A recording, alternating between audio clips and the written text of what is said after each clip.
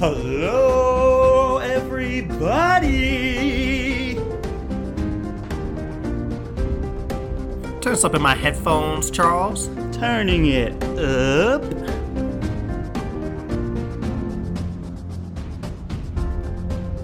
Hello, everybody, one and all. Welcome to yet another very exciting episode of the Friends Talking Fantasy Podcast. My name is Charles, and with me is my lifelong friend and co-host, Dylan.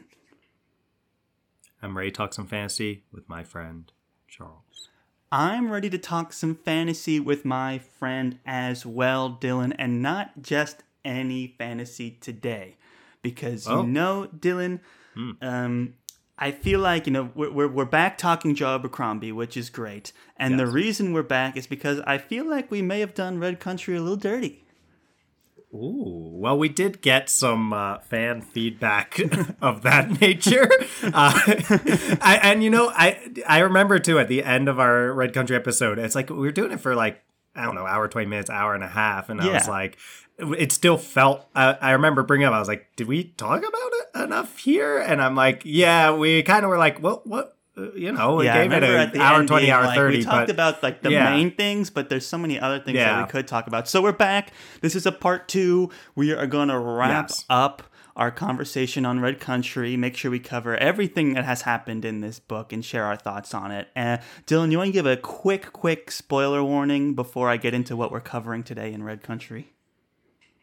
Yes, so we'll be covering the First Law world up through Red Country. So if you don't want the First Law original trilogy spoiled for you, you don't want Best Served Cold spoiled for you, you don't want the Heroes spoiled for you, and you don't want Red Country spoiled for you, then now is a good time to turn this down in your headphones, because we're going to have a no-holds-barred conversation about Red Country, and that will include these earlier books in the universe. Yes, that is well said. And today, last time we talked about Lamb, Shai, Temple, and Casca mainly, their full character arc. So if you haven't listened to our first Red Country episode, I recommend going back and listening to that, because that is where we will be talking mostly about them. Today we won't be talking about them as much, so that we can make room for some of these other characters and plot moments that have happened in the story. So let's not delay any longer, Dylan. I guess when it comes to the POV characters, the only ones that we really left out, and I mean left out, we did talk about them a little bit, would be the poor children that were abducted. I know. Ro, who is the sister of Shai. Yeah. And I did mention at the end, I was like, oh man, I want to talk about Ro, and we never made it. So why don't we start there, and then we'll go back through the plot and pick up everyone else. But she is the last POV character that we have to address, I believe, if my notes are accurate. And what's interesting to me about Ro is you never quite know if this is Stockholm Syndrome in her case, because she gets kidnapped by the ghost, which is obviously a bad thing. But by the end of the book, she actually feels like she has a place where she belongs, and she has a father. Is it by the ghosts, Charles? Or is it? It's by did I get it wrong? Yeah, I think she gets kidnapped by the dragon people. The dragon people. Well, yeah. Well, she gets kidnapped and delivered to the dragon people. Yes. Yeah. Yes. And, that's true. Yes. So it was like I'm saying, yeah. You're right. It was like a band of people that were working for the dragon people, and that's like a whole plot in this book that we also didn't address last time. Was the dragon people are Cantless was who kidnapped her. Yes, Cantless and his crew. So. Yes, thank you for that correction. And so exactly correct. And what's interesting is by the time Ro makes it to the dragon people, she starts to find like a sense of belonging, and she kind of gets put under the wing of Werdenor, I hope I'm saying that correctly, who is the leader of the dragon people, and he's like finding a place for her and explaining like how the dragon people work and what she's now a part of and how he'll protect her and all these other things. And she kind of feels this thing of belonging. And to me, the whole time, and Dylan, I guess I want to hear your thoughts on this, is like, is this Stockholm Syndrome or is this another Joe Abercrombie irony where she's being saved from a situation where she may even be better off? Yeah, I think it's definitely one of these Joe Abercrombie gray moments, if that makes sense. Like, it's not black or white.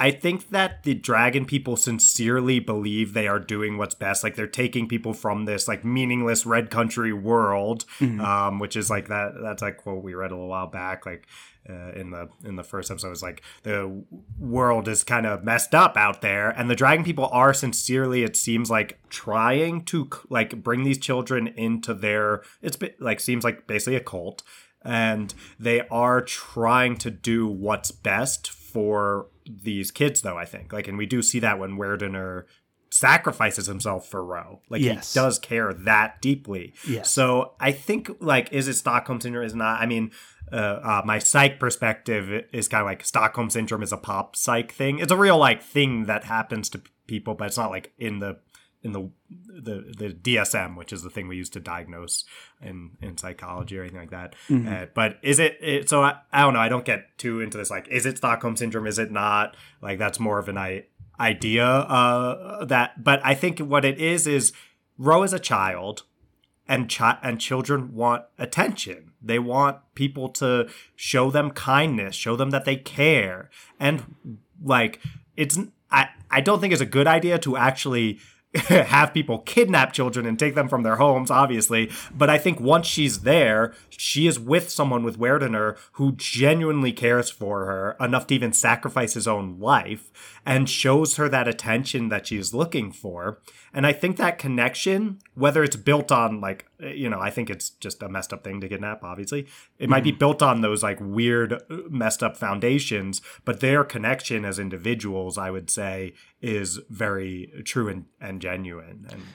Right. And it's interesting that like once she's, quote, rescued, saved, and I put that in quotes because they're, on their way back home and she's trying to escape multiple times. She's not happy to see Lamb or Shy, and eventually you feel like there's some hope for her and she starts to come around. So it almost ends on this hopeful note that we're talking about with Red Country, like, hey, maybe she does, like, she will, learn to like be happy with her family, and there's hope for them as a family. But I do enjoy these moments, and it's very Abercrombian of like, oh, I rescued you, which is that good deed being punished by she's ungrateful and she doesn't want to be there. Right. I think the hardest part for Ro is the changes, the transitions. Mm-hmm. So once she gets settled, like she's been settled in her life with Lamb and Shy and stuff, and then she's taken from that. And that's, it's a kid getting kidnapped. So it's all over the place, and she's miserable. And the people that take her are really not the best people. They're really messed up people. And there are some moments even where it's implied some folks are considering sexually assaulting her. It doesn't happen, luckily. But there's moments like that, and she's just scared in the changes. But when she's with someone who's showing her care, she feels like secure. And what happened was when Lamb came back, and obviously him trying to kill her doesn't help.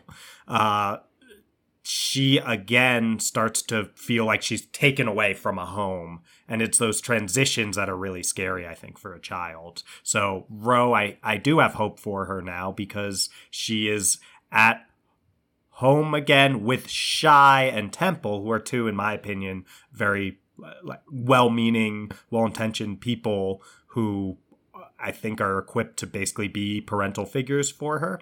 And even though, Shy's her sister. And then Lamb, the person who almost killed her and killed the person that she was starting to see as her father, like, is out of the picture. So I actually think he kind of, like, I don't think Ro was ever going to recover from like, I don't think she could ever forgive Lamb, but Lamb's out of there. Right. So I actually think she is well equipped to like make some sort of meaning out of this and have a life, hopefully, of the best you can make in a Joe Abercrombie world. So I also share that hope for Ro. Very well said. Yeah, I share that hope for Ro as well, and I think that's kind of a standout thing about Red Country is it does end on a more explicitly hopeful note than most of Abercrombie's works. So he was able to have that kind of no good deed does unpunished, bitter irony kind of thing with her arc, but to end it hopefully, it's nice, and that's a standout moment for us. So now that we have done justice to Ro, another character that I wanted to make sure we talked about a little bit more was Dab Sweet. The phrase like "stab sweet erasure" I think was used in a comment that we and they're not wrong, which is very funny. They're not wrong. We basically I don't know if we probably offhandedly mentioned him, and he's a very interesting, cool character with this arc surrounding this. I guess it's when you are more myth than man, which is something we sometimes say about Quoth in the Kingkiller Sometimes Chronicle. we say it about Lamb. We do, yes. It's like the idea and the legend that you carry around with you is so much bigger than who you are as a person that it's like you're walking in your own shadow almost. Like how do you live up to this idea people have of you? And it's I think it is the most specific and like well-explored exploration of this concept in all of Abercrombie's work to this point, to like actually dive in with a character and make that their main arc. Like, how do you live? You're right. Logan, it's like a part of the arc, but it's not the number one focus, I would say. It's the number one focus of Dab Sweet's arc. Right. For Logan, it's almost like an excuse. He's like, I got more scores to settle. But for Dab Sweet, it's more of a actual central part of his arc. And the way he was described, wearing like the raccoon hat and stuff like that, I was picturing like a Davy Crockett type character. For those who aren't maybe as fully aware, Davy Crockett is an actual... Wikipedia even calls him an American folk hero. He was a frontiersman, a soldier, and eventually a politician. But he has this like pop culture story around him as the king of the wild frontier, which brings me back to like what we think of Dab Sweet, and like everyone thinks of him as a hero as well. Shy actually even negotiates like the use of his likeness to sponsor like this bridge, which is also like a sign of the changing times, right? Which is another theme of this book, is like the world is changing, and now intellectual property and sponsorships are becoming more of a thing. So it's interesting to see that take place, but the use of like a Davy Crockett inspiration for this character is rather interesting, because it is this like new frontier hero, and there is something romantic about that. And of course, Abercrombie fashion, he juxtaposes that against some of the more unsavory pieces of Dab Sweet's character. He makes some moves that at the beginning are almost like for lack of a better word here, they're like not degenerative behavior, but he is like taking advantage of people, and he's making arrangements with ghosts to rob the people that have paid him to lead them safely to get them robbed and split the profits with the ghosts, which is like to me, that was like almost like a shocking moment. I'm like, am I reading this correctly? that this is what he's doing? I don't know. I was kind of surprised by those moments. Yeah, there's a stuff with Sangeet or Sanjeed, whatever his name, right? Like, I think Dab, you don't last this long out on the frontier without a little bit of a morally gray streak, and you basically don't exist in a Joe Abercrombie novel without a little bit of a morally gray streak. Right. So, it's surprising when you think of him as this like big hero, but I guess that's part of the point where it's like, well, you can think all these stories about Dab Sweet, and they're based on a true story. It's kind of that thing like when you see a movie and you see at the beginning opening credits, it'll say based on a true story. And you think, well, what does that even mean? How like how much of this is true? And that's basically Dab Sweet, who his reputation for being an incredible do-gooder at the same time as being a legendary hero. It's just no one's actually like that. So when he starts having these moments you describe, yeah, it can be surprising at first, but then in classic Abercrombie fashion, it's more that people weren't letting the truth get in the way of a good story when it comes to Dab Sweet. Right. And I can just picture, I've seen like interviews with Abercrombie, and he's done like bookshelf tours and things like that. He has a lot of history books in his collection. And Westerns. As well. So I can just picture him like reading a story about Davy Crockett and in his head being like, this is way too romantic of a caricature for an actual person who lived. And like, spun the story in his head. Gotcha. So you're basically saying that what Abercrombie made Baez into for Gandalf is what he made Dab Sweet into for Davy Crockett. Pretty much, right. In reality, this character would not be able to be what everyone is saying about them. He'd abuse his position, he'd have his faults. But, at the end of the day, he does come through for the team. He does lead that like herd of horses. He stampedes the horses to help Shy escape with the loot. So that was a fun little redemption moment for him. And again, we come back to this hopeful nature of this story, which is that, he was going to rob a few people, but I don't think he intended anyone to get murdered and killed, which is what happened a lot on that expedition. So I think he was genuinely shocked and upset by when the ghosts killed some of their men, and then Lamb killed their leaders. It's like, he was like, what is going on? This is not how we do things out here, So I can see that, he was abusing his position, but he was just trying to get a little extra coin, He wasn't trying to, like, have people get killed or murdered or anything, so... You feel it doesn't make it right, but it's that interesting glimmer into his character that I think makes him one of these like fan favorites where it's like this is erasure of his existence. Yes. So, just yeah. But we had so much to say about Lamb that he kind of fell to the wayside a bit in the first episode, but now here we are having a full discussion on good old Dab Sweets. And I think we just keep going, go through some plot moments that we may have rushed over, and he'll come back into the conversation as we hit some of these plot points. Unless there's something you want to bring up. I just want to talk about the end of his arc. Sure. The character arc for him, which is this whole time he has been trying to underplay his legacy or complaining about how he can't be who he's supposed to be in all of these legends. And he's always trying to say, oh, yeah, sure, I did kill a bear, but it was a small bear. And it is interesting from this almost imposter syndrome perspective, right? Because at a certain point, then the truth is somewhere in the middle. I think, between what Dab Sweet thinks of himself when he's underplaying himself. It's like that's imposter syndrome. And then the biography that had already been written about him, The Life of Dab Sweet, was supposed to be this full of fantasy and full of Davy Crockett type folklore things. Mm-hmm. And it's if we do step back and we do think about the facts of the situation, it's like, Dab, you did kill a bear.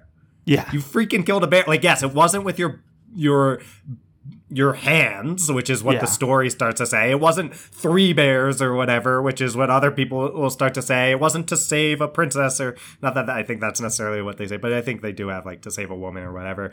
And it's like, yeah, it wasn't all those things, but like, you are a very impressive person, Dab. You did kill a bear, and not a lot of people can say that. So I guess it's just interesting to think of Dab Sweet's arc through this imposter syndrome perspective, especially when at the end of it, it ends with this Sorbrick is getting interested in him. And he's like, I want to help you write the honest story of who you are, because that Life of Dab Sweet biography is overblown. And what Dab says to him is, which makes me wonder, have you heard of the time I killed a great bear with naught but these 2 hands? And it's like, okay, it's interesting that when push comes to shove and he gets a chance to tell his honest story, he's still building himself up some. So I guess that comes from some sort of insecurity that he thinks if the true story gets out there, it would be like people wouldn't respect him as much, and he does want that. But it's like, I don't know, for someone who's always trying to tell his truth,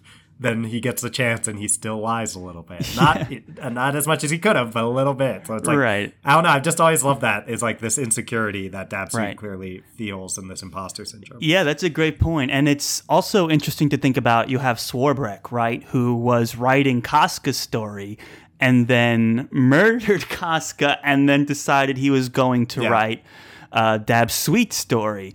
So it's an interesting transition of like Casca was the old famous hero legend of fortune, and now I want to write quote absolutely honest story of the taming and settlement of the far country through Dabsweet. So this idea that the book deal kind of changed and the character of interest kind of changed from a Casca character to a Dabsweet character is an interesting one, because Dabsweet in the end did have some redemptive moments, and he has some elements of humility about him that Casca did not have. And Casca throughout this whole book is obviously a sign of like the changing times. He's like, people like me are like from an older age, a different world, and the world's changing, and he could recognize that, Casca. Yesterday's man was the phrase, which is a really interesting one. Right. Yeah. So it's interesting now that as the times are changing, so was the like narrative in which Swarbrick is choosing to focus on. Granted, he did kill the other guy he was going to write a story on, but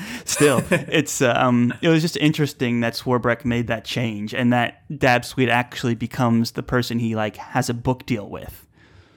Yeah.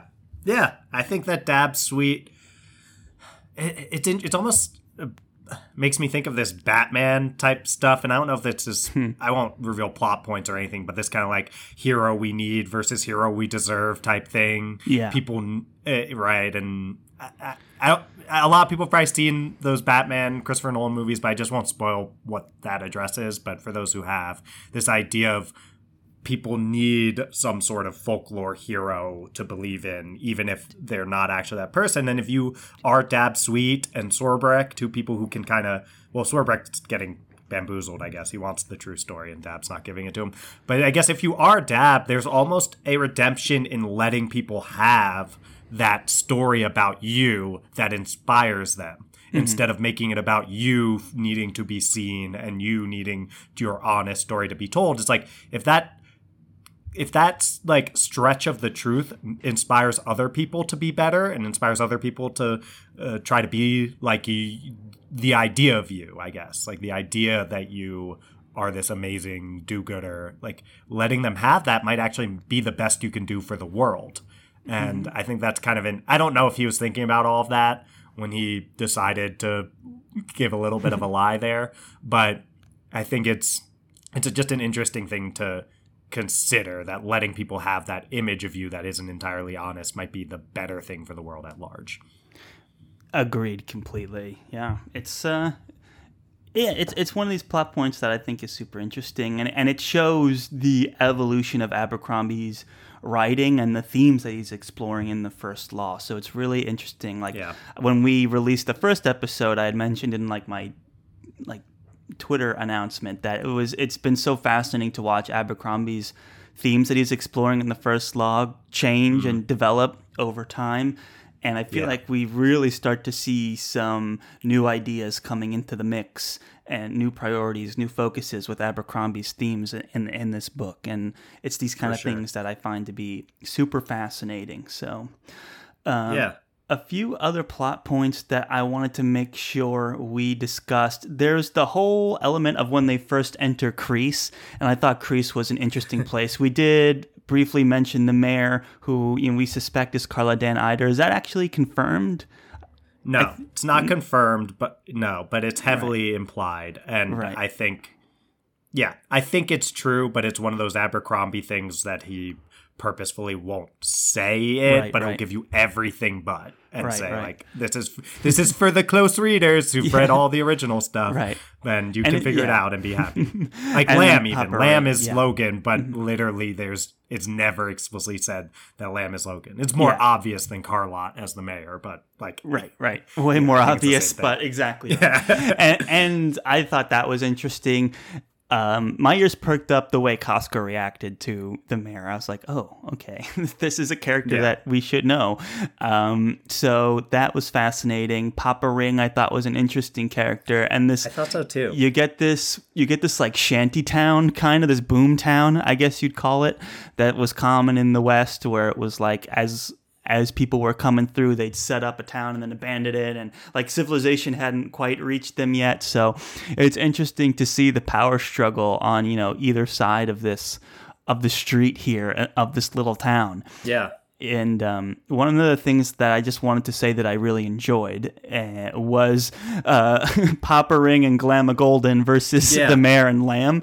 This was such a fun fight, and to have Glamma Golden is interesting. And the fight where he's starting to, like, Golden is starting to realize who he's fighting. That it takes his perspective, his POV, and he's fighting, and all of a sudden he sees like a change in Lamb, and then he's like, "Wait, count the fingers." He's like, "Oh God," and then like fades to black. He's like looking and then at it's him like, through the fingers. Yeah, and he's like, oh no. yeah, and then it fades to black, and the next scene it's like, nice job killing that guy. And it's like, Well, he destroyed. It was almost Bethod like what Yeah. he did to like Lamb's got a pattern, Yes. and we know that his signature Like, moves, his finisher. Yes, and he, he definitely. It's a very interesting fight, and that moment is. You just imagine being Glamma Golden, and we know everything that's said about the Bloody Nine, and it's once the Bloody Nine himself comes out, it's all true. And it's like Glamma looks at me and is like, oh no, now my time is up, because there's always someone like stronger, bigger, better out there, and unless you're the Bloody Nine himself, basically. And then, it's this, we're in Glamma's perspective. Right? We get like a Glamma Golden perspective, if I'm remembering correctly. Yes. It's been a few weeks, but yeah. And just imagining what it's like to be Glamma looking at his death in front of him in the form of the Bloody Nine is intense. And it's also really cool to see this kind of, I think this is the line that gets brought up a lot of times in the original trilogy, is like the seeds of the past bear fruit in the present. And it's Glamma Golden is only there because of the stuff that Calder and folks like got going with their little conspiracies at the end of the heroes. So it's another moment of like, oh, Glamma had his life torn apart by Calder and all of those, I'm sure, partially bias influenced things going on over there, and now he's here, and now we get this moment that we would never be able to have otherwise, only because Calder ruined Glamma's life. And and it's like seeing Glamma become this going from the golden hair to heroic in his head figure to this reluctant, resigned to his fate of being someone who actually doesn't like fighting but has to, almost like Logan and Shivers have dealt with, is really interesting. And lastly, something that's really interesting is this: I feel like Papa Ring and Glamma Golden were the better people. Not that they're heroes over there, but they were the better people than the mayor and Lamb. Like, Papa Ring's actually honest, if nothing else, and that means I don't know, that's for me like a very he is a gangster. thing. His word means something, but his word, the Carlot or the mayor is savage. Yes. She freaking hanged him, and Papa Rings would not have done that to the mayor. I think like Papa Ring, when we get his perspective, the one thing he does is keep his word, and the mayor doesn't do that. The mayor's savage, and Glamma, I don't know, Glamma. It's hard to say who's a better person between Glamma and Lamb, but Glamma was like, I'm done with this. I'm done fighting. Who knows if that would stick? Right. Because we've heard that story before. Yeah, exactly. But, and if he did show mercy, he would have just been taken advantage of, So it's like, either way. You know, he was just not a man for this world, unfortunately. Yeah. But it was interesting how it's like, again, it's the Union and the Empire like at odds with each other on a much smaller scale here, because they're both, you know, the mayor's backed by the Union kind of, and then Papa Ring is backed by the Empire. So it's, again, this struggle still is going on in the First Law world, and now it's like reaching into the frontier. So yeah, it's really just wanted to make sure we brought up those points. Nowhere safe. And you do kind of feel sad for Papa Ring. Petty feud. Yeah. That between like Bias and Cool. Which I love. Yeah. Yeah, and it's pettiness. It's kind of takes a little bit more of a backseat in this book. It's not as direct, but it's still a presence. It's still seeping in a little bit. You know, its influence is still here. A bank shows up at the end. Yes, the bank does arrive. Yeah. That's right. So. Yes. Valent and Bulk. Those definitely two different people and not both Bias, right, Charles? Yes, most definitely, right? Absolutely. So the other moment that happens in this that I want to make sure we discuss is like the attack on the dragon people, right? Because we have this whole thing with Casca, you know, like Lamb kills Golden, all these things. That's settled. And they eventually figure out that it was the dragon people who were funding these mercenaries to like abduct children to recruit for the dragon people, right? That was part of it. So they decide that they're going to go, and Casca, sniffing an opportunity, decides he's going to go as well. And it's this really interesting thing, right? Because it develops with, we go to the dragon people and they're having this like, it feels like a tribe meeting almost, where they're all sitting around and talking, and it's like, look, we're not confrontational people, we're very isolated, we're trying to keep ourselves secret. And then you have Wardener being like, we have to be ready, we have to do all these things. And then you have Casca roll up with cannons and just eviscerate them. Absolutely eviscerate. Brutal. And again, one of the themes of this book is the changing of the times. And Abercrombie is developing his entire fantasy world to be a Western one, to eventually be in like an industrial one. So this is, again, one of those signs of the time. And I feel like The Ghosts is that, you know, that last bit of hanging on of like the old magic in the world, and it's just getting absolutely eviscerated by cannons. Yes, that's well said, Charles, and it goes well with the Mark Twain quote that Joe Abercrombie has at the start of, I guess this is section 4 or whatever, called Dragons.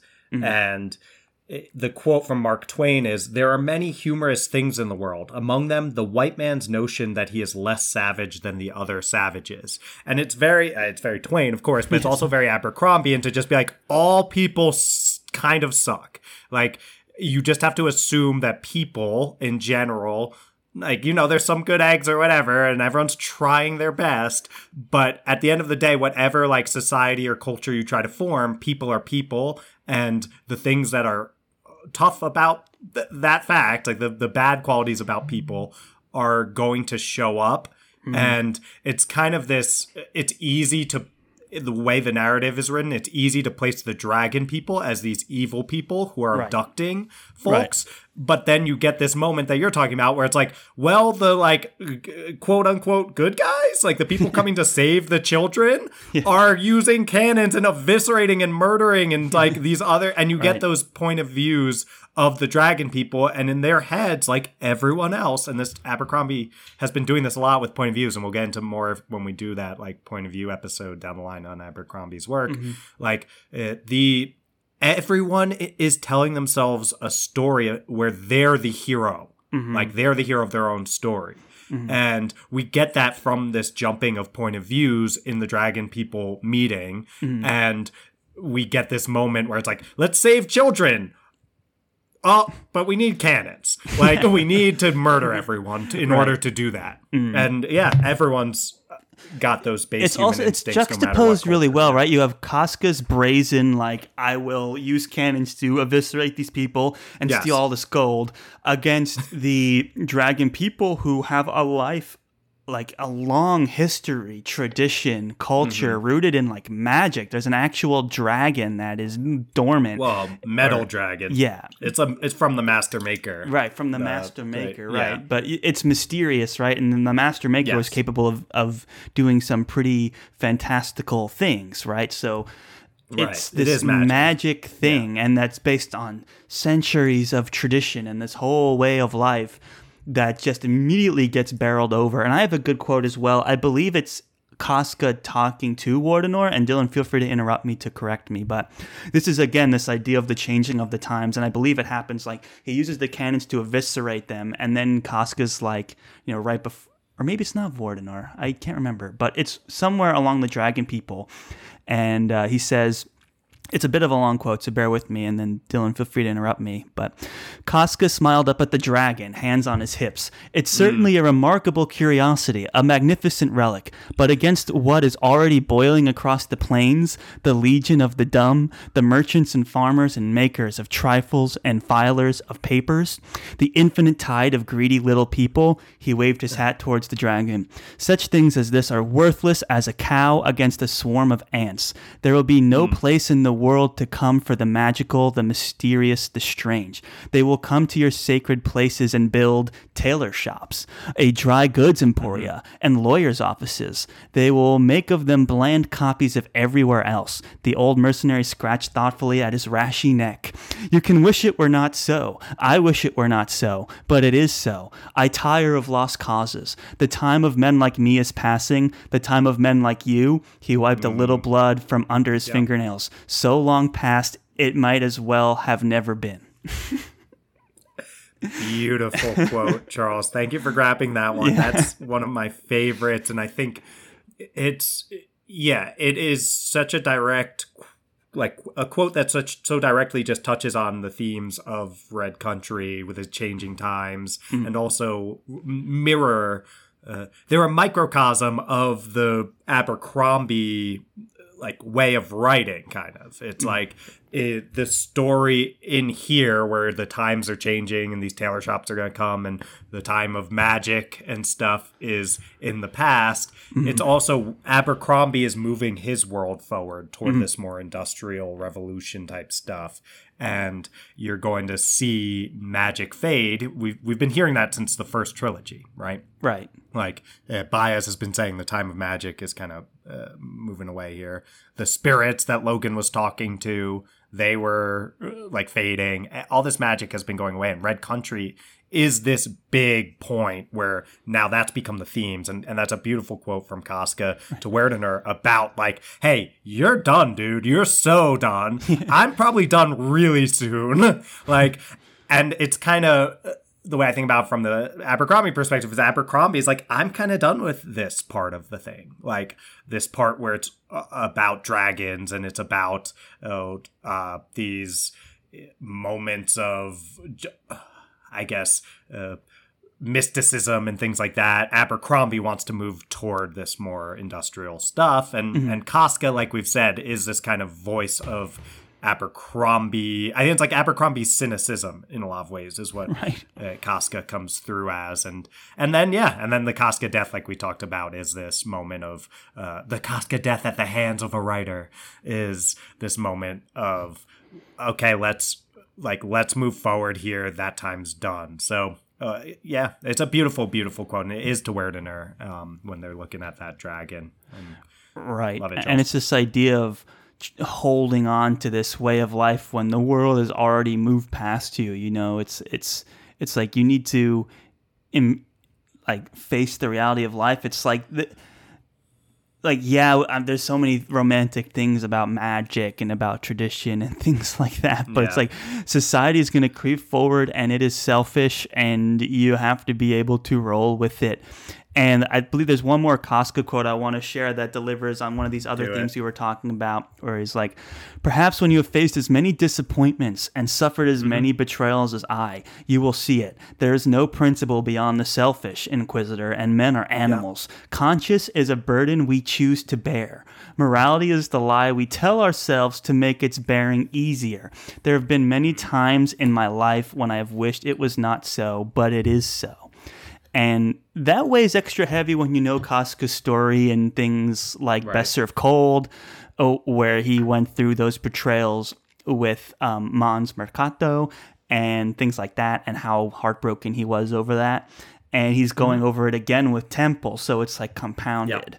And he's also disappointed his fair share of people in his life as well. Yes. So, like, most of all himself, Charles. Yes. Most of all himself. So again, I feel like this is the old voice of Abercrombie coming through, heralding the change of the times, but it leaves out the hopeful, which is why Casca gets murdered by a writer at the end.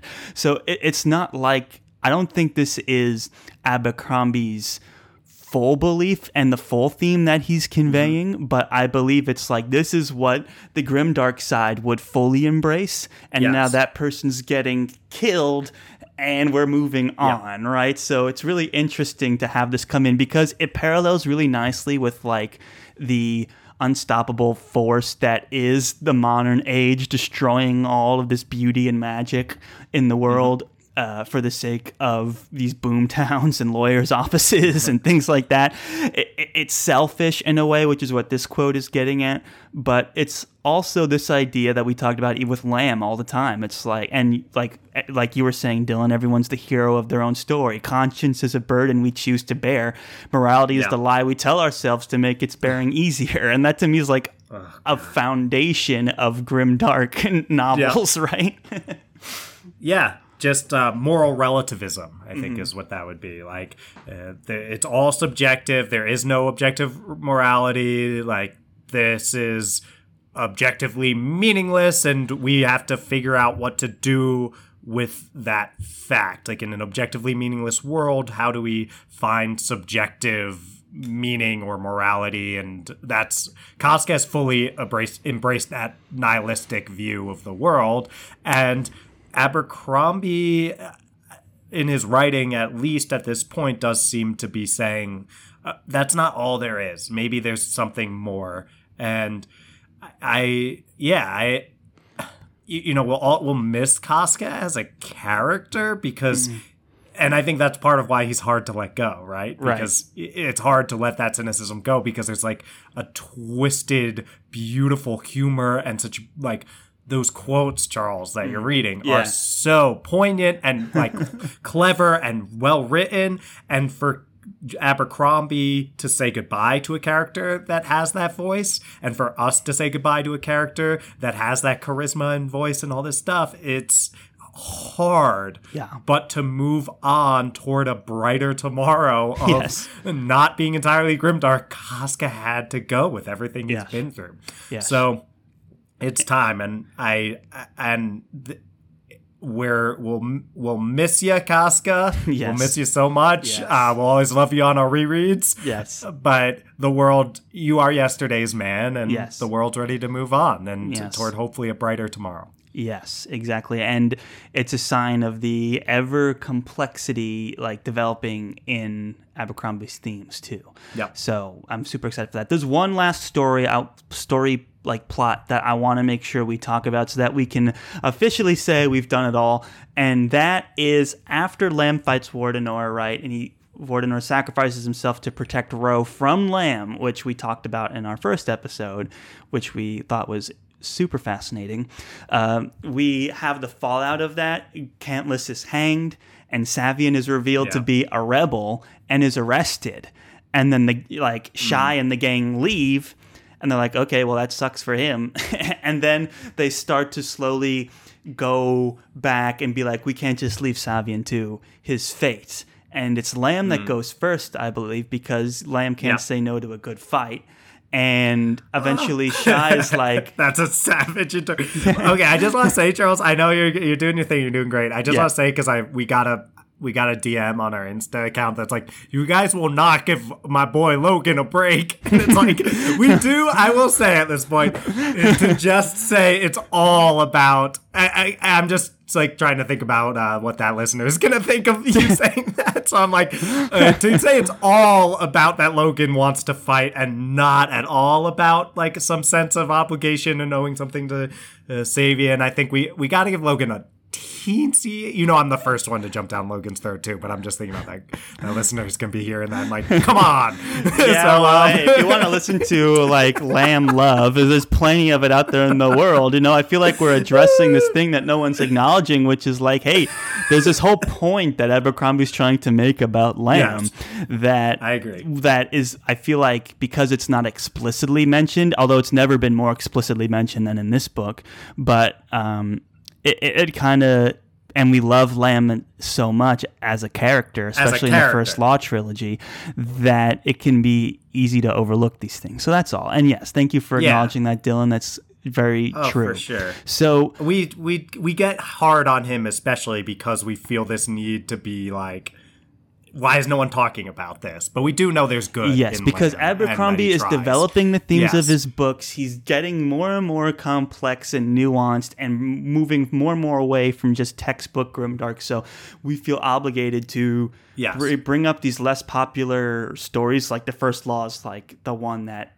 everyone has read, and like it gets exponentially less readers as you go into these books. So it's like this is my first time reading this book as well, even. So it's like, hey, these themes are developing and changing, and a lot has happened with Abercrombie's writing style and themes since the early 2000s when these books were being published. So it's like, it's just fascinating. So yeah, we're a little hard on them, but that's true. Thank you for clarifying. And then we do the opposite with Jezal. Like, right, we have that Jezal episode way back that was no one knows that Jezal's actually a much more likable person underneath. I would say it's tragic like that's a complexity person, and likable, more likable than the. Don't derail me. We have to wrap this up. We cannot do Red Country dirty. We cannot do Red Country dirty. This whole reason we're back here is to finish Red Country, and we're not talking about Jezal. I deeply apologize to the listeners and to you, Charles. Thank you. I've done it again. Lamb's a great guy. He had some good reasons for going back, and also this like addiction to violence as well, I think, was too tempting for him. But great character nonetheless. And they have this really fascinating like last stand kind of moment, which I also feel is a great like Western theme, where they're like escaped into this house and Casca's just like shooting stuff into the house, and they're like moving through the rooms trying to just hold out. It's very cinematic. I was like, this would be a great scene in the movie of like things have gone from crazy and they've narrowed down to this last stand moment, and it was just so fun to just watch everything unravel. Casca's getting a bit unraveled as well after like the money was gone. Oh, he still has the money at this point, I think. But it's funny to see Casca like slowly lose his sanity to the point at the end where he's just totally broken. But you get this fun last stand, and Cheyenne Temple decide to come back as well, which is also something you don't normally see in Abercrombie's earlier works of this like 11th hour heroic swoop in save the day thing. So Abercrombie's kind of allowing himself to indulge in some of these moments, I feel like, because now you have this like carriage chase, this 11th hour kind of save. Savian unfortunately dies in the fight, but Lamb is a survivor and manages to escape.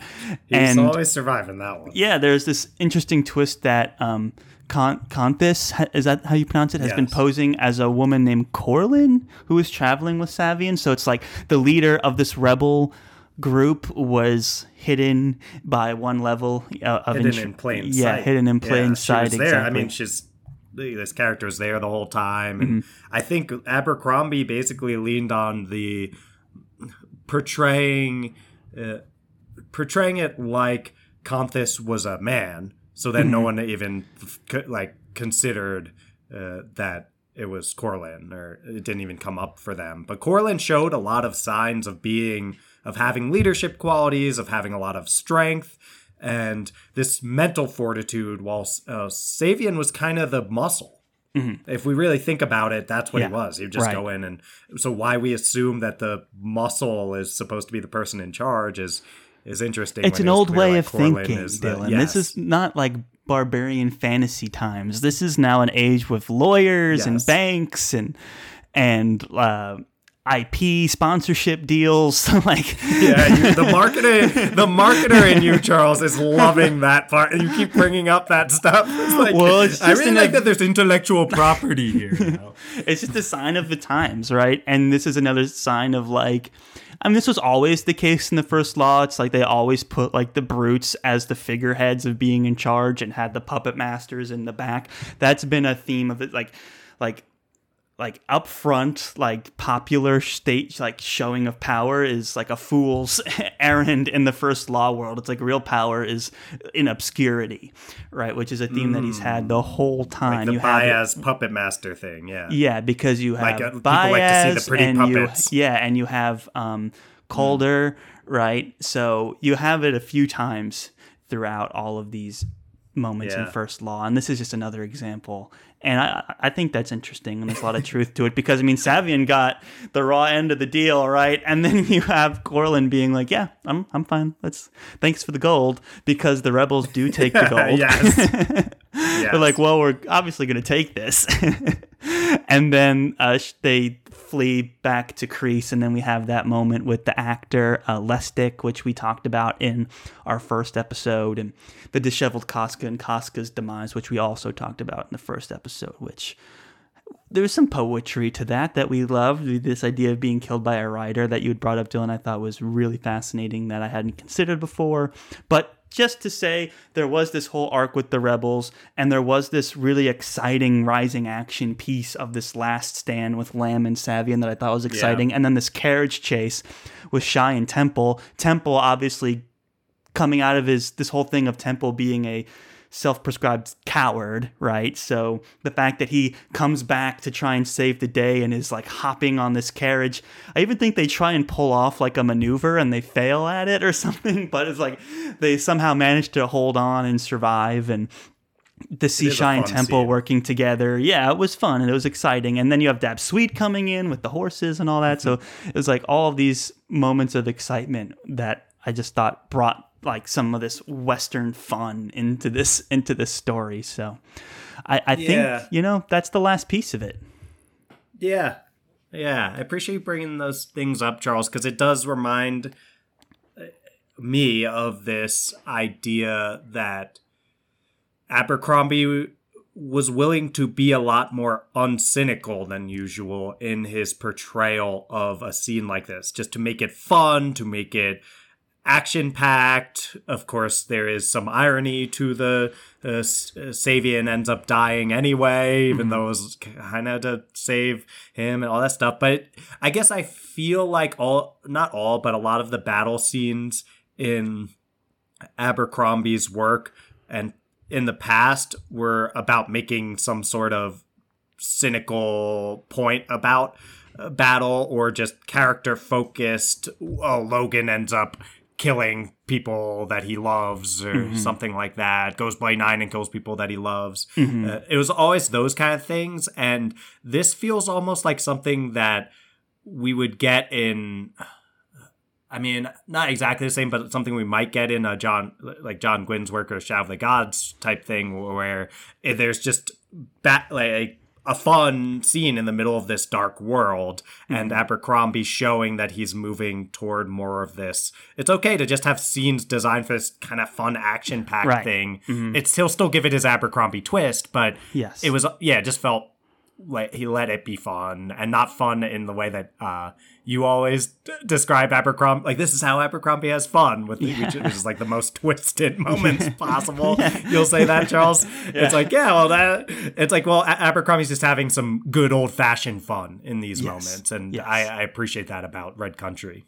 Yes. It's like, hey, you can have these moments that are just like action movie fun, right, and still deliver on these themes that you're trying to bring home too. It doesn't belittle the grimdark nature of the story you're trying to tell by having these moments of excitement, So, like, kind of developing both is super fascinating. And that's one of the things I liked most about the story, is watching Abercrombie as an author develop and change, and then the risks he's willing to take in the First Law universe, like his own intellectual property, right? It's like, I'm going to change everything. It's such a bold move, and I admire that with him because it's so easy to be like, oh, the First Law trilogy is insanely popular. I should write First Law 4 with Logan, like back in action, doing all these cool things. Yeah. But he was like, creatively, it's time to move on and like what would really happen with these stories. And I think the standalones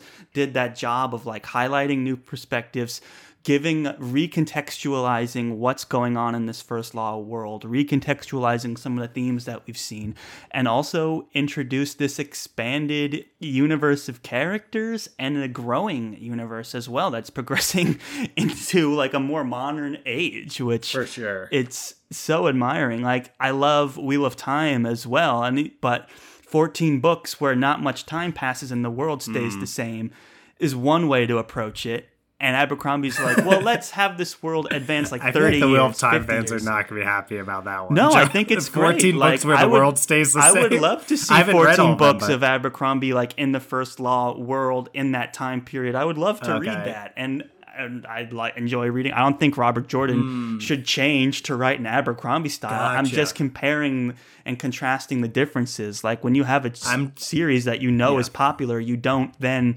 kill off all the characters and make them all really old and like change the world to a totally different genre of fantasy fiction. Right. It's like it's a bold move, but I applaud it, you know. Yeah.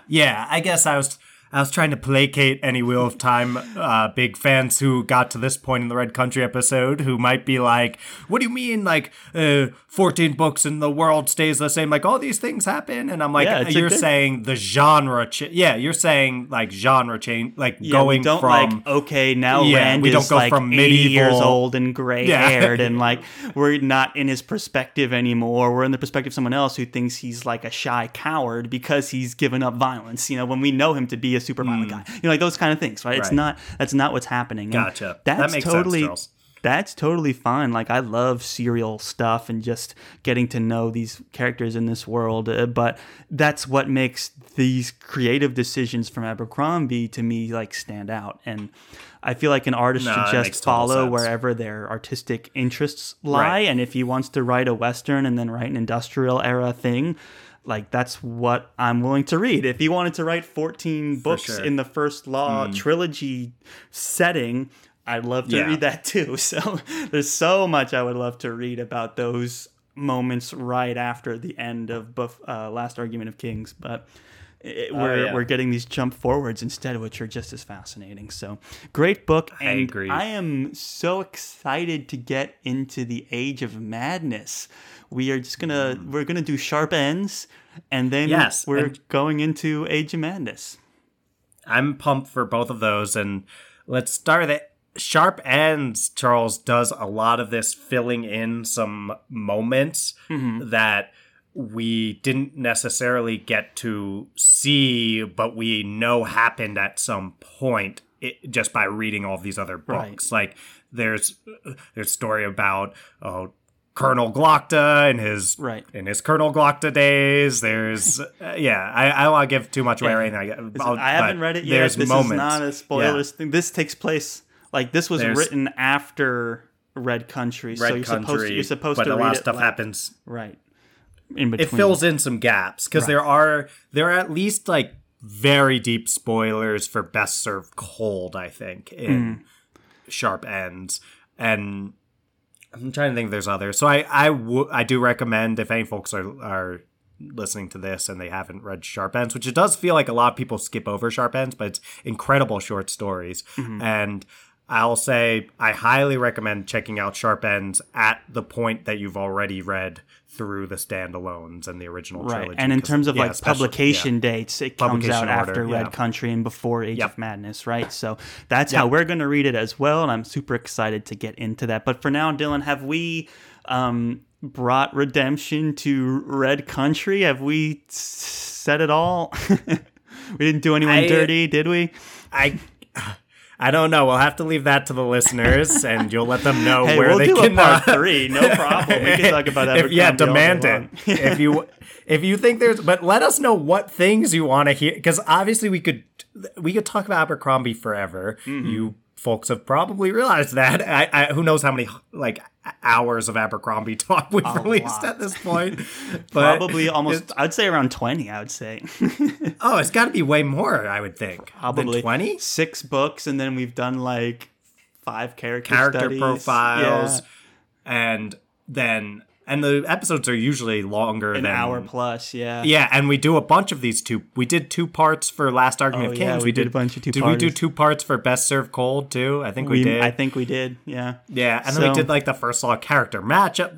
I'm just saying, it's been a lot of Abercrombie talk, and we still... Yeah. Yeah, like, so if you really want... Just let us know. Like, yeah, let us know we what things you actually want. Because we the could first talk one about we forever. knew Yeah, we were like that, yeah. rushing through Red Country on the first one, but like we talked about Lamb, Shy, Right. Casca, so we hit the heavy hitters. But there's all these other beautiful moments that we now got to explore in depth. So I'm super happy that we did it, and I'm super excited for you guys to listen to it. And it sets the stage nicely for Sharp Ends, which we will be reading very soon. Yes. Comment on the Twitter episode announcement that we post. That's a great way to hit us that's up. a good, right. At the FTF Podcast 1. Where at the FTF Podcast 1, I always post an episode announcement the day of our episode releases. Mm-hmm. And there's one, you could do it at the FTF Podcast at Instagram as well. Like, just, I feel like that's a good thing. Like, have them comment on those posts, which is like a centralized location for them to say the things they want from in relation to that specific episode. Exactly. Mm-hmm. Yes, yeah. Got it. Because they did it. I guess they were starting to do it anyway. So I'm like, oh, that's really smart. Right, Like, it is smart. That. And now that we're starting to get into the plug area of the end of the show here, is there anything we want to say about Red Country before we play that outro music and finish all that good old plugging stuff? It's my favorite of the standalones. I'm sorry that the rest of the community doesn't feel as strongly, but they're all great, and everyone's entitled to their own. It's a great book. I don't think it's my favorite, but it's great. I like the hopefulness. Me like too. I like that. Just it feels so earned after reading the 5 books of more straightforward grimdark. It's gotten less grimdark with basically every. I think, or it just this feels like a turning point. It's I guess. definitely a Red Country turning always feels like point a turning for sure, and that's a great love reason that, to signal it. I think I just I think the heroes to me is a good balance of like what I love about the First Law trilogy and like where Abercrombie's trying to go, and it was exciting and contained. I feel like Red Country, as progressive as it was like a lot more, and then also we were, cutting way forwards, and there was a lot of these frontier moments and things. So it's like, I get it. And it may just be because we've read like 6 books in a row. I'm getting like progressively more on the burnt out end of things, Right. But it was a fantastic book I- nonetheless. But I can see why it's not a crowd favorite. And people don't want to see Logan that way. People want to see Logan as First Law. Yeah. People do. There are folks who I've seen comment things about this was the final straw for me with Logan, and I really wanted him to get redemption, and I feel like he didn't, or they He think was like that the whole time. he did, and that's kind of my Well, I agree, yes. but everyone's entitled. Comment if you disagree. You're welcome to comment on that episode announcement post. So I love Red Country.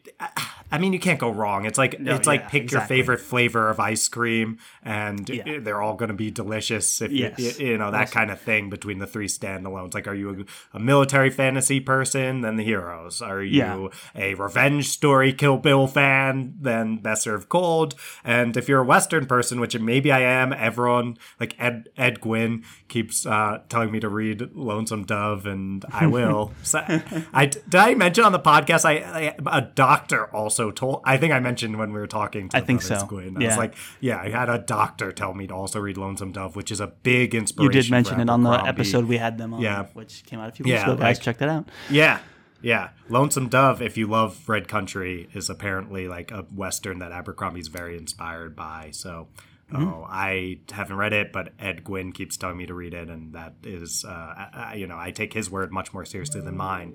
So, it's, great rec, I bet, and I can't wait to check that out. Okay, I'm done talking, Charles. You can Great. So, without any further delay, let's go ahead and get that outro music going, guys.